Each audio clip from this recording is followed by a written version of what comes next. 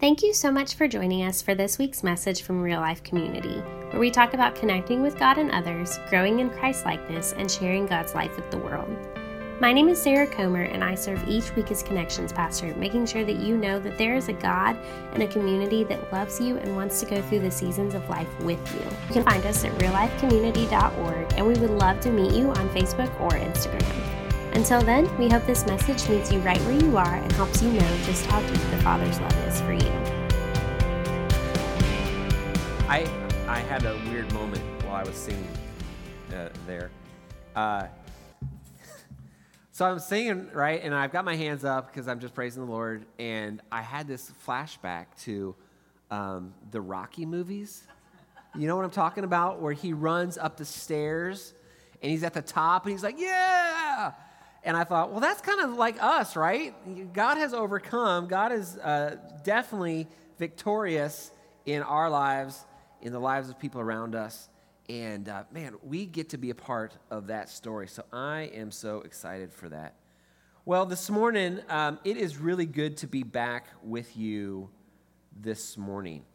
Christy said we were gone for a couple weeks, which we haven't done in a really long time. And so it was good just to be away for a little bit, to refresh a little bit, just to kind of take care of ourselves a little bit. So it was nice to do that. And even though we were away, we miss you guys. And so whether you are here in person or whether you're online, we are glad that we get to pastor the people who call themselves Real Life. And so we're back, and it's good. I want you to take just a moment, and I want you to share with the people around you something challenging that God has called you to do.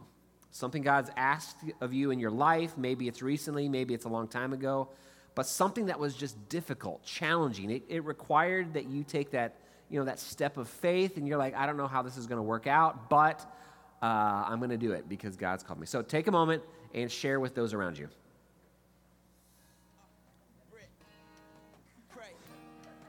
Ready or not? Yeah. Let's go. I tried to cover my shine. I tried staying in the lines. I don't wanna hide. No, not tonight. You want me to take my light, fit it in your box, right? I want you to look me in the eye. Ready or not, here I come. I'm about to show you where the light comes from. Ready or not, here I come. This is who I am, I won't hide it. I'ma take it all over the world. To the young, to the old, every boy and girl. Ready or not, here I come. I'ma show the world where the love is. I'm not ever selling out. Love out loud is what it's all about. Giving everything to see the lost. All of us have those stories. Some of them are bigger than others, but every one of them is real. And they hit us right smack dab in the middle of where we live.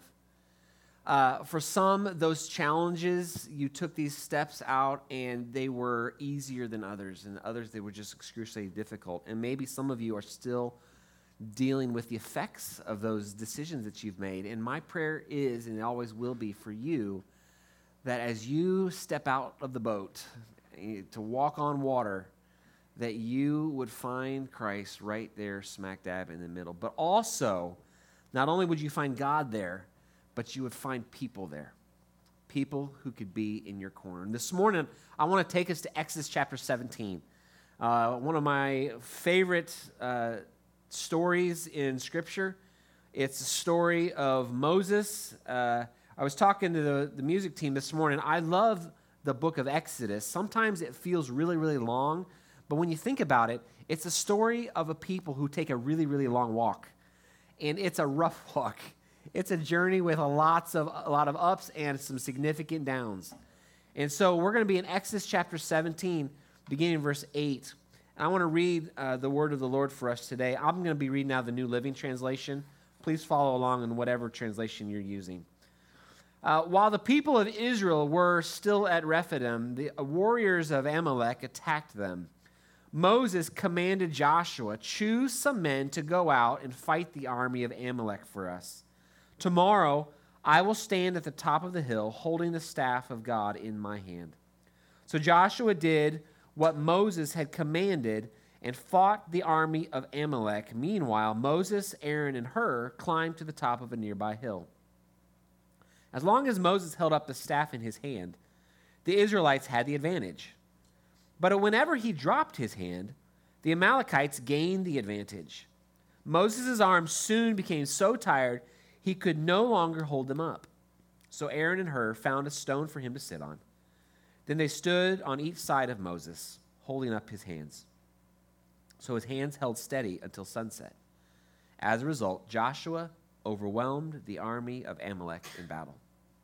After the victory, the Lord instructed Moses, "Write down on a scroll as a permanent reminder and read it aloud to Joshua. I will erase the memory of Amalek from under heaven."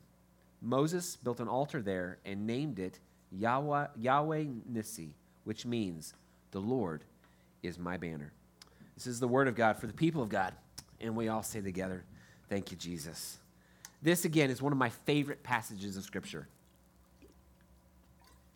It's a reminder to me, I hope it's a reminder to all of us, that we are not alone. But it's also a reminder that God calls us to take some amazing steps of faith as we follow him in our daily life. This passage of Scripture is another one of those examples of what I find to be the quintessential struggle between God's people and those sworn to distract and destroy God's people. It's the battle between good and evil. To better understand the struggle, we have to understand a few things, and one of those is we have to understand who Amalek is. Amalek, he was the grandson of Esau, the great-grandson of Isaac, the great-great-grandson of Abraham. The descendants of Amalek became known as the enemy of God's people, and if you know the story, you might know where this is headed. The Amalekites inhabited the Negev desert, right on the edge, on the border between the desert and the promised land, the land of God's people. As they lived there on the border of Canaan, there was always tension between these people, but it goes back before that. In Jewish folklore, the Amalekites were the representation of evil. How would you like to be known as that people? I mean, when people look at you, it's like, "Oh, that's evil." That is the personification of everything that is wrong with the world. If you know the story of Esau and Jacob, Esau was the firstborn, and Jacob was his twin brother who came out just on the heels, literally, of his brother. Esau was the heir of all that was Isaac's. He was the firstborn. The firstborn gets what dad has. He is the one who is the rightful heir to all of this. One day, Esau was so hungry that he was willing to sell his birthright to his brother. Now, I've been hungry before, but I don't think I've ever been hungry enough that I'm willing to sell out my future for something to eat. Evidently, he had worked up quite the appetite that day to make this deal. The long story short of this is this. Jacob agreed, and further into the passage of Scripture, you'll find that Jacob actually tricks his father into blessing him rather than his brother Esau. Now remember, they had kind of made a brother's deal, but I'm sure that after the stomach was satisfied, Esau was like, "I'm not going to follow through on that one. That makes no sense." But Jacob was going to hold him to it. Well, he knew that his father probably wouldn't agree with that. And so he had to trick his father into blessing him instead of his brother. So in his old age, the blessing goes not to Esau, but to his brother. which began a chasm, a rift between brothers that we see in this passage of Scripture coming to fulfillment in the two peoples clashing in the valley below this hillside. When sin gains ground between two people or two groups of people, that separation has long-lasting and devastating effects. We may not be able to determine what would have happened had Jacob not gotten the blessing and stolen Esau's birthright. But what we can say is this: we know that it happened, and the chasm was cut that day. This family rift is at the heart of what's happening in this passage, the battle in the valley. So that's a little bit about who Amalek is, but let's think and consider just for a moment who Moses was in this. Moses is the guy who was the leader of the people of God. He was the one who went to Pharaoh. He figured out how to get him out, along with the help of a God who did some crazy things. Moses was the one who was not a gifted speaker. That's why God said, I'll send your brother along with you who can speak for you. Moses was, he was the leader. He was, in some ways you could consider this, he was the pastor. He was in charge of the spiritual leadership of this nation. He was the tour guide, if you will. He was the one leading them. He was the conflict resolution. He was the mediator between people in the camp. He was the one who would negotiate as they traveled through lands. He was a big deal for the people of God. Moses, the story of Moses is a story over and over of a guy who is asked by God to do something crazy. And he was the guy who had to decide whether or not he was going to follow through or not. This is what we know. Even in the midst of Moses' struggles, he struggled, I'm guessing, every time. God, you want me to do what? You want us to go where? You want me to deal with these people? And it's so funny. I love it when Moses refers to them as God's people. They're your problem. Have you ever thought about that with people that you have to deal with? These are God. This is your problem. But even when Moses was faithless, God was still faithful. And there's something there that we have to take to heart. You may feel like you are at the bottom of the barrel. You're not alone. Others have been there, others are there, and others will be there. And here at Real Life, we just are asking that if that's who you are, can we just own that? But recognize that at the bottom of the barrel, that's not the end of the story. Because God is faithful at every turn to come through in the areas where he's called you to step out and be faithful. You may just feel like you've dropped the ball one too many times. But God's there to pick up the ball every single time. God's faithfulness is what we have to hold on to. We've talked about Amalek, we've talked about Moses, but there's another part of this story that I find very intriguing, and it's a piece of the story that oftentimes gets overlooked, and it's the staff. The staff of Moses. The staff of Moses kept with him along this journey it's more than just a walking stick. It's something more than something to hold him up when he's tired. It is the symbol of God's call for Moses to trust God as well as a symbol of God's faithfulness. It's this stick. It's this stick that just is a stick. But think about all that happened. It's the very thing that identifies for us those things that God is asking us to trust him with.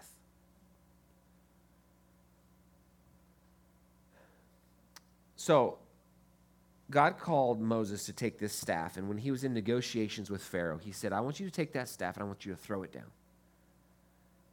And Moses is like, what's that going to do? He says, just trust me. So Moses throws the rod down, and it becomes a snake, which is pretty awe-inspiring until Pharaoh's magicians in some way, shape, or form were able to do the same thing. You might think, well, that's a defeat, except for the fact that what God did with the snake, that Moses' snake devoured the other ones. Can you imagine the story that was told in the camp that night? Guys, you got to hear what happened. We thought we were defeated, but God came through and showed his faithfulness.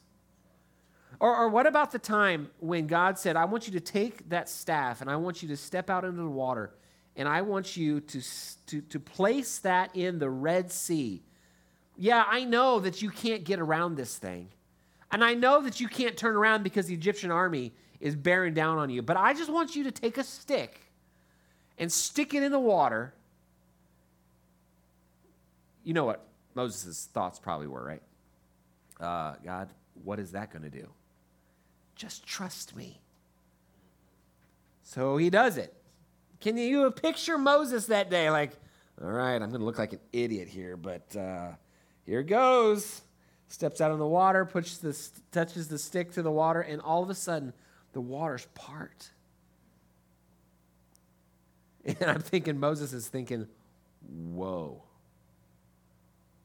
Didn't see that one coming. But yeah, God's faithful. And I love that story of them walking through the waters, because it's not just that the waters got held back. God let them walk through on dry ground. Crazy. God is faithful. Well, that's not the end of the story.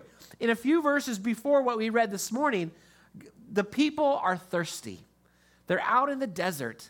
They want something to drink. And there's no 7-Eleven. There's no Sonic. There's no Chick-fil-A. There's nothing. There's no drive-through. And God says, Moses, I want you to approach the rock that I'm going to stand on. And I want you to touch the rock with that rod of yours. And see what I will do. Again, Moses thinking, oh my word. God, could we just do it simple this time? Just give us jugs of water. But he does it. He goes forward and he touches the rock and water comes forward. And the people see again God's faithfulness. Mind blown at the ways in which God comes through time and time again. God shows up best. I love this. God shows up best in the crazy. If you think your life is crazy, you're in store for an example of God's faithfulness. And I don't know what that is for you, but I just know this: God shows up best in the crazy. So what does this staff of God represent?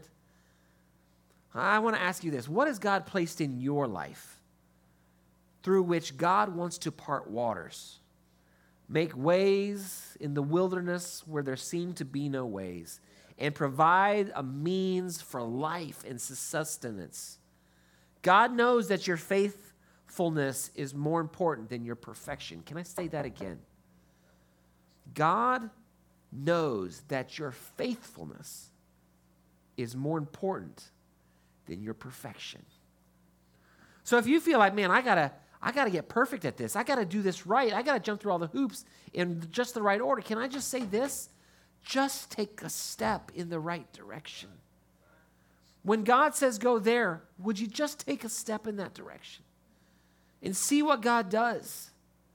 Because God is in the habit of doing crazy, crazy things. So here we have Moses, again, in one of those situations where he has to trust God with the outcome, even though it sounds ludicrous. He's on a hilltop. He's overlooking a battle between God's people and the Amalekites. And it appears that the outcome of that battle is solely dependent upon Moses' ability to keep a rod above his hand. Crazy. That doesn't make any sense to me. What does a rod above someone's head have anything to do with the war tactics in the valley. I don't know. But it seems that when it's up, God's people have the advantage. And when he gets tired. Have you ever tried to just hold your hands up for a prolonged amount of time? It gets tiring really, really quick. And what I love about this passage is that Moses understood his necessity for faithfulness. Moses didn't know how he was going to do it. All he knew is that he had to do it. But Moses had been seeing the handwriting of God in his life and knew that when God asked, God came through. So Moses is at this point where he said, well, I'm just going to do it.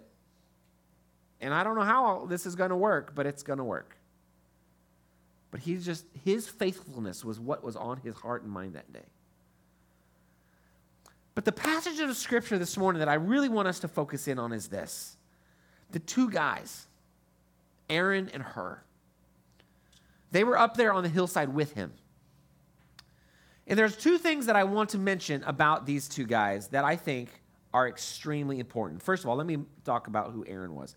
Aaron, Moses' brother, he's been a companion from the beginning of this epic journey to free God's people from slavery and deliver them to the promised land. He's been on the journey.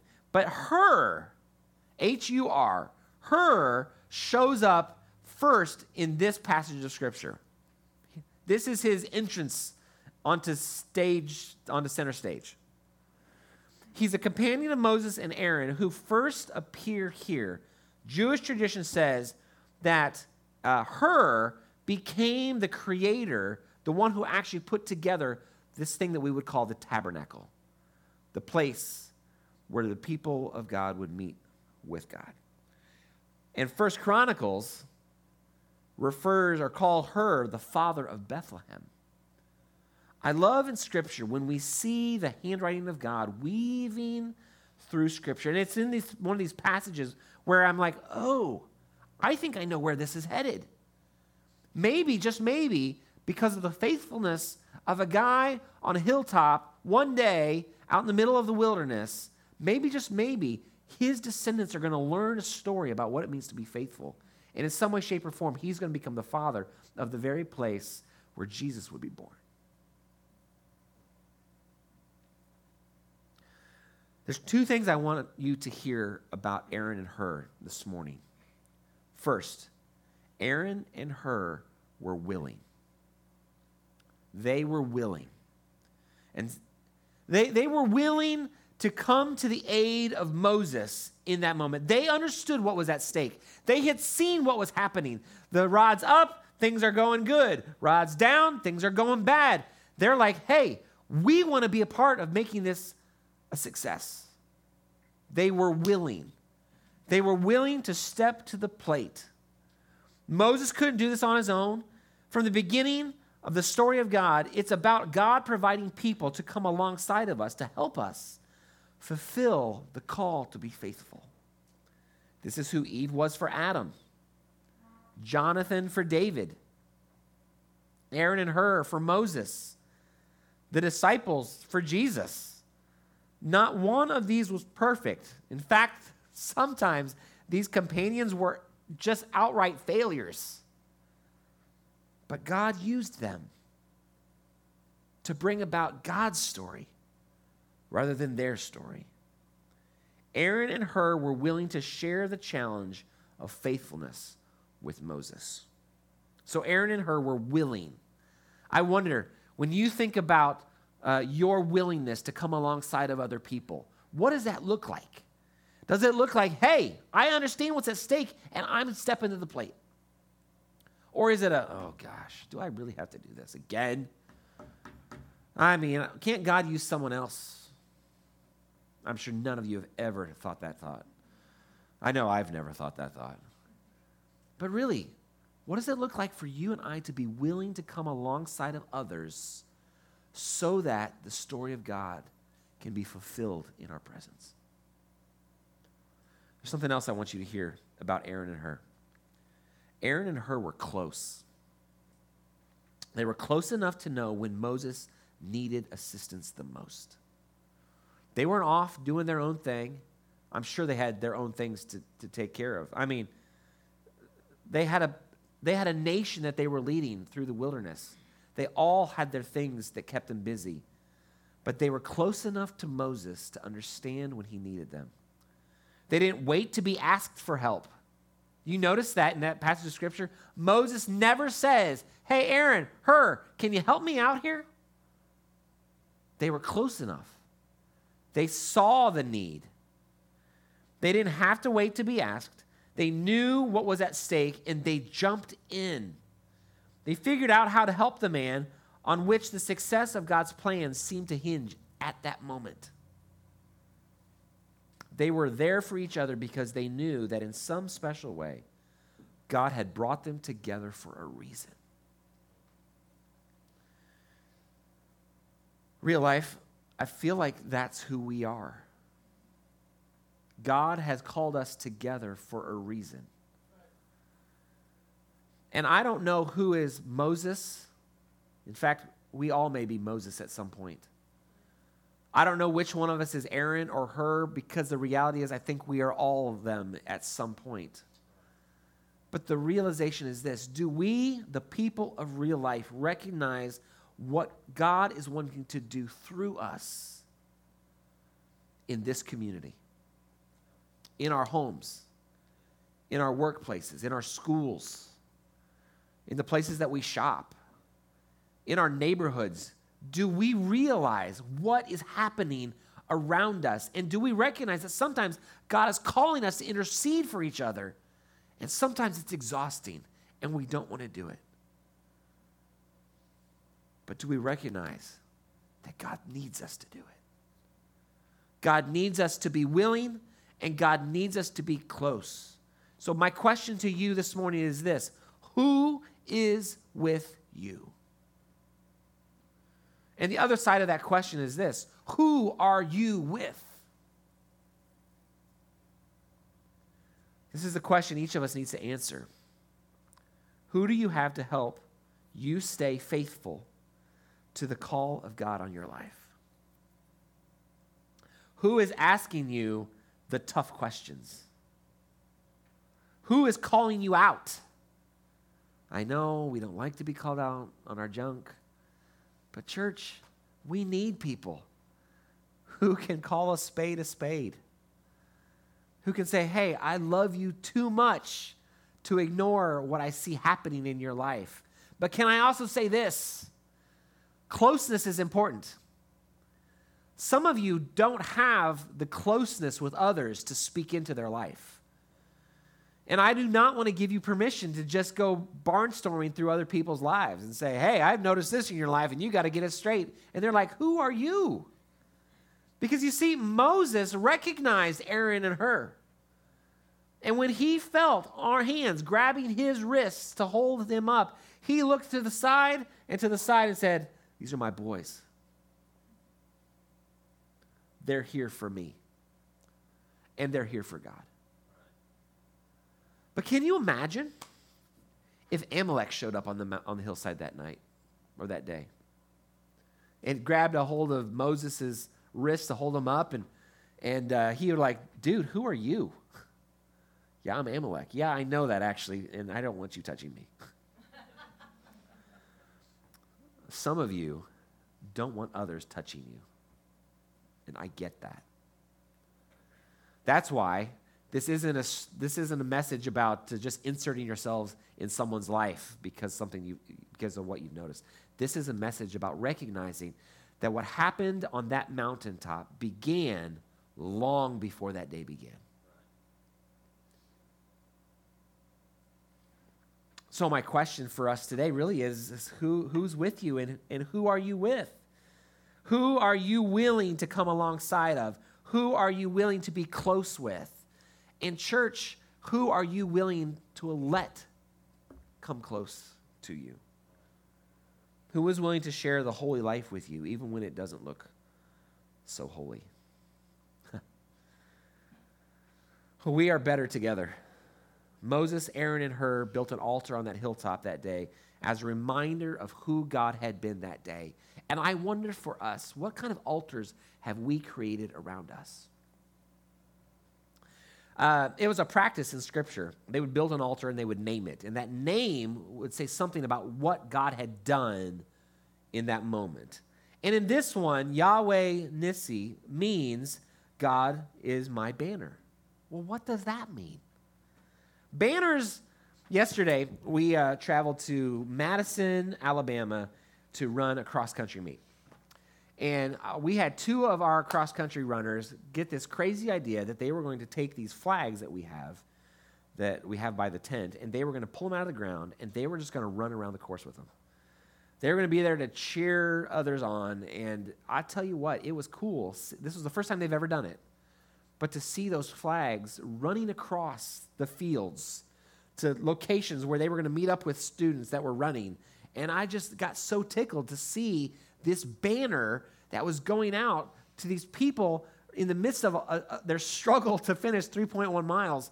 And it was a reminder to them of who they are a part of. They're a part of Blackman Cross Country. They're a part of 35 young people who have devoted themselves this season to learning what it means to run, to developing their abilities. They're there to learn and be a part of a community. Have we always gotten it right? No. Have they had some boneheaded moments? Yes. The kind of moments that coaches are like, oh gosh, what are we even doing? But when we see banners, we are reminded of things. And I want to ask you, what banners exist in your life that remind you of who God is and who your people are? It's in many ways, it's very similar to another story in this Exodus passage where they took a rod and they put an image of a snake on it, and they would raise it up. You'll have to go find the story. But when people would look up at this, they would find themselves healed. And what's really crazy about this story about the snake on top of a pole is that exists even today. If you look at the medical profession, the symbol has a snake on a pole. It's a reminder to us of the God who is the healer. Right. Who do you need God to be? Who has God been? And who do you need to remember in your life? Oh yeah, that is God. Right. That is my God. There's a passage of Scripture that we, as the staff, have kind of been throwing around this week. Christy found it this week, and just like, gosh, this is at the heart of what it means to be a part of a small group. And it's in 1 Thessalonians chapter 2, verse 8. We read this. We loved you so much that we shared with you not only God's good news,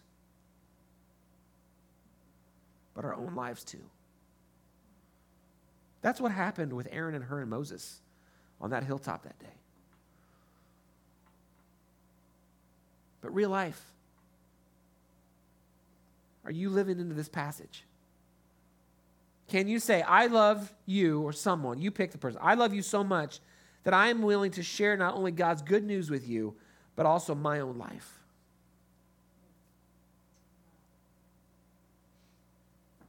And church, are you also willing to let someone say that to you and to live that with you? This morning, we are gathering around the table that our Lord has set for us. I just want to remind you that I love tables because they are symbols of gatherings.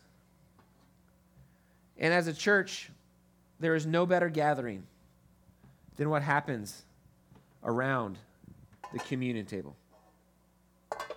It was on the night that Christ was betrayed that he gathered with his disciples, and they had a meal, they were talking, they were shooting the breeze, they were living life together. They were living life together. But after the meal, Jesus took the bread and he broke it and he passed it around and said, this is my body broken for you. Church, are we willing to let our bodies be broken for the other people in this room? Those of you in this room, are you willing to let your body be broken for the people who are watching online? Online people and in-person people, are you willing to let your body be broken for those who aren't yet part of what God is doing here at Real Life? Broke the bread, passed it around. They ate and scratched their head. What is Jesus talking about now? If you find yourself wondering what in the world God's doing, you are in good company. After the bread, he took the cup, he passed it around and said, this is my blood shed for you. This is the symbol of the new covenant, the new way things are going to work. Christ's body broken, his blood shed for you. And as we gather around the table today, we are going to pause and think about the people whom we are sharing life with, not just God's good news, but our lives as well. I like those who have prepared to come and serve. If you would join me up front this morning. They are going to bring the elements around to you in just a second. They will hand you the elements, so you don't have to grab them.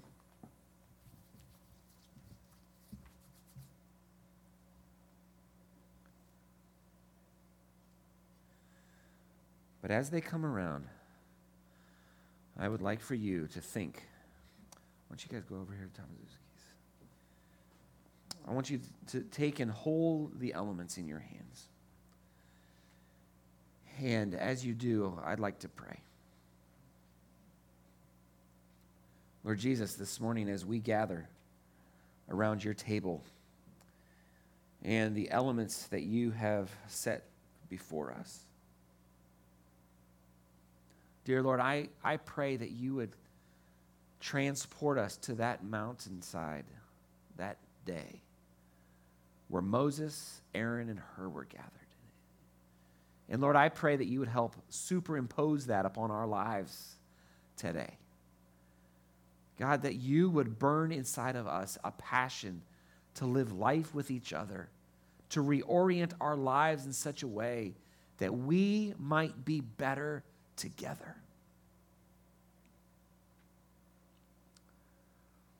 That means some of us are going to have to drive. Some of us are going to have to go out of our ways. We're going to have to invite people over for dinner or meet people for coffee. We're going to have to stop and have conversations with people when we're really busy. God, I pray that this morning you would impress upon us all that you were willing to go to for our sake, and that we might be willing to do the same for others. God, in just a moment, as we receive these elements, as we take them into our bodies, God, I pray that we would become the very things which we eat. Your body broken for the world, and your blood shed for the world. Lord Jesus, this morning, as we receive these elements, may you impress upon us all that is at stake.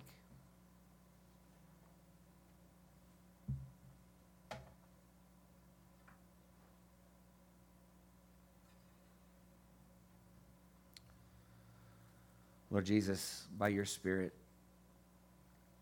may these elements be more than just bread and juice.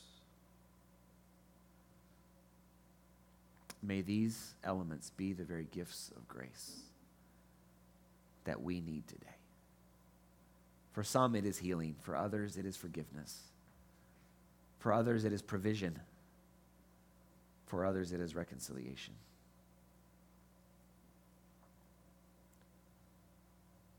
Church, with these elements in your hands just now, would you consider what it is you need from God today?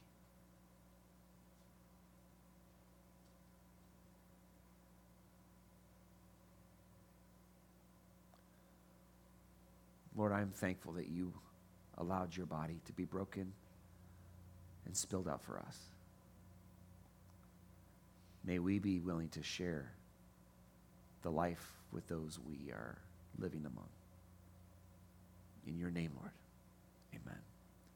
Church, this morning, would you eat and drink of the gifts of grace that God has for you?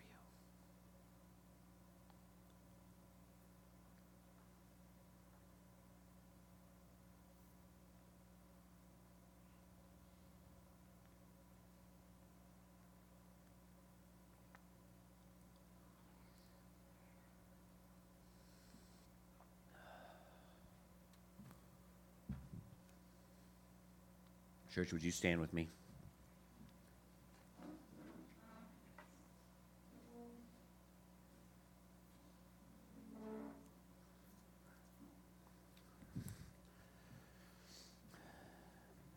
Church, may you not be able to get rid of this image of Aaron and Hur holding Moses' hands up. May you not be able to get away from the reality that God uses people like you to bring about his kingdom here on earth. May you find people around you who are willing to share not only the good news of God, but also their life with you as well. And may you be willing to share the good news of God with others and your life with them as well. Until we gather back together again, can we just make it our business to live life better together? May we be that people. May we be blessed by God's presence, and may we bless others because of it. Until we meet again, may that be who we are.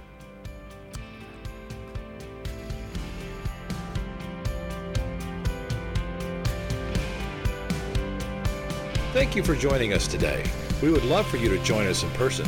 Our address is 2022 East Main Street in Murfreesboro, Tennessee. If you would like to make a donation to keep our podcast ministry going, you can do so online at reallifecommunity.org/give. Thanks again for listening.